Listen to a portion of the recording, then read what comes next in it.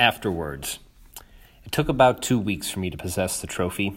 Ryan was very clear I could get it any time I wanted, but he was having the plaque put on that would forever commemorate my title when I inevitably relinquished the cup. I took Brooker over to his house to get it. He was waiting for me in his driveway, and I did well to contain my excitement as the trophy passed from his hands to mine without much ceremony. There were no beers to drink out of it. No pictures were taken, no speeches given, but that did not matter. I was champion, and nothing, not even my daughter, puking up goldfish and prune juice on the way home twice, could take that away from me. Hoy set out to order me my green jacket, and I sit here today in late January, banging away on a keyboard, reflecting about the season. It was a hell of a ride. In a lot of ways, this year was just like any other. I used my same strategies, techniques, and approach to the game that had failed me in the past. In April, my wife and I welcomed our second child, Bailey, the first Lug baby born into a championship household. Come August, I will be the first champ in some time to enter the year's campaign with a plus draft. Perhaps in a year's time, when I recall this day when I concluded my ultimate troll of the league, a published literary work, I'll think to myself, little did I know on that late January day that my journey was, in fact, not yet through. While I thought the trail had ended with my championship, I was actually only halfway down the road I was traveling, a road that led to a repeat.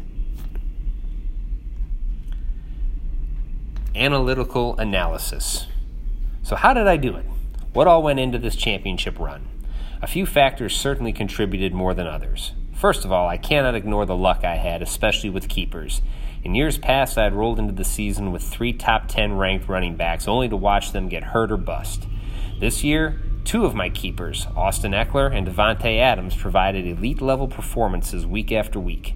Each would miss only 1 game and finish in the top 5 at their positions. Both were also acquired via trade in the offseason. Casey sleeping on Adams and not responding to Joe's text clearly benefited me. Only Antonio Gibson fell short of excellence, but still proved useful. Much has been made about my stable of running backs. On draft night, it's common for Lug members to hoard RBs. I left the draft with 5 running backs chosen in the first 3 rounds are kept. All 5 of those running backs are still on my roster and startable assets by the year's end. The ability to lock in Austin Eckler and play the matchup that best fit for the other running backs in flex spot was huge. This reduced the likelihood of being let down by a back I had to start the way Gabe was let down by Kamara week 16 or Kevin was let down by Chubb week 17. At the end of the year, I held the 2nd, 8th, and 10th scoring running backs on the season, with Montgomery and Carter providing some big weeks as well in incomplete campaigns. Josh Allen certainly paid off. He was a set-it-and-forget-it quarterback that I started 15 out of 17 weeks in the fantasy season, only benching him in the win game against New England. I would only be outscored by my opponent's quarterback 4 times this season and 0 times during my 7-game winning streak to the title. Allen also provided big numbers, scoring over 26.7 total times this year. Knowing what we know now, only Najee Harris could be called a better pick in the first 12 of the draft than Allen. These are plain and obvious to anyone who glances at my team, but there are also less obvious factors that deserve consideration as well. For instance, Matt Gay was a huge asset I had the entire season. Over the course of the year, Gay scored less than 8 points only twice. This provided consistency that allowed me to never lose a week by taking a hit at the kicker position. Like Allen, I was only outscored 4 times all season by my opponent's kicker. This lends some credit to drafting a good kicker if you feel you can count on him all season long. Defensive line was also a strong point. At this position, even the best DLs go games with less than 2 points. Cam Hayward scored 5 or more points 8 times in weeks 5 through 17 when he was on my squad. This was huge consistency that allowed me to once more rely on stronger position groups to win my matchup, knowing full well D-line and also kicker likely would not lose me a week. Casey not making a move for Adams preseason, Brad turning down my offer of Austin Eckler, Antonio Gibson, and Chris Carson for Dalvin Cook and Stephon Diggs certainly helped.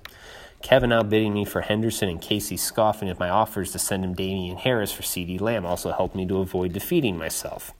The stat correction helped. Gabe certainly would have beaten me by 4 points in championship week, but I would have smashed him in the semis had I slipped to the 4 seed with a loss week 17. Perhaps most shocking, though, were my wide receivers. Had you asked me when I first placed my hands on the trophy, I would have said that I won in spite of my wide receivers and not because of them. Next Gym Stats proves otherwise. Devontae Adams was excellent, wide receiver 5 on the season, and he played all but 2 games, one of which was his bye. The point of interest is my other 2 wide receiver slots. If the point totals of the players I started in my other 2 wide receiver slots are added up, they total to 312.2 points scored by my wide receiver 2 and my wide receiver 3 over the course of the season. When divided by 2, that comes to 156.1 from my wide receiver 2 and 3 position. 156.1 falls behind Hunter Renfrow and would rank as wide receiver 15 on the season. This is a higher point total than was scored by Keenan Allen, Jalen Waddle, Chris Godwin, DJ Moore, Brandon Cooks, Terry McLaurin, Hollywood Brown, and other big names. The point being is that the players and owners' starts does not matter. The points they score do. It does not matter if Mike Williams and Antonio Brown lose production down the stretch so long as that production can be replaced. This seems obvious, but no one is going to look at my roster and be blown away by name value, yet it was as if I had the wide receiver 5, 15, and 16 starting on my team all season.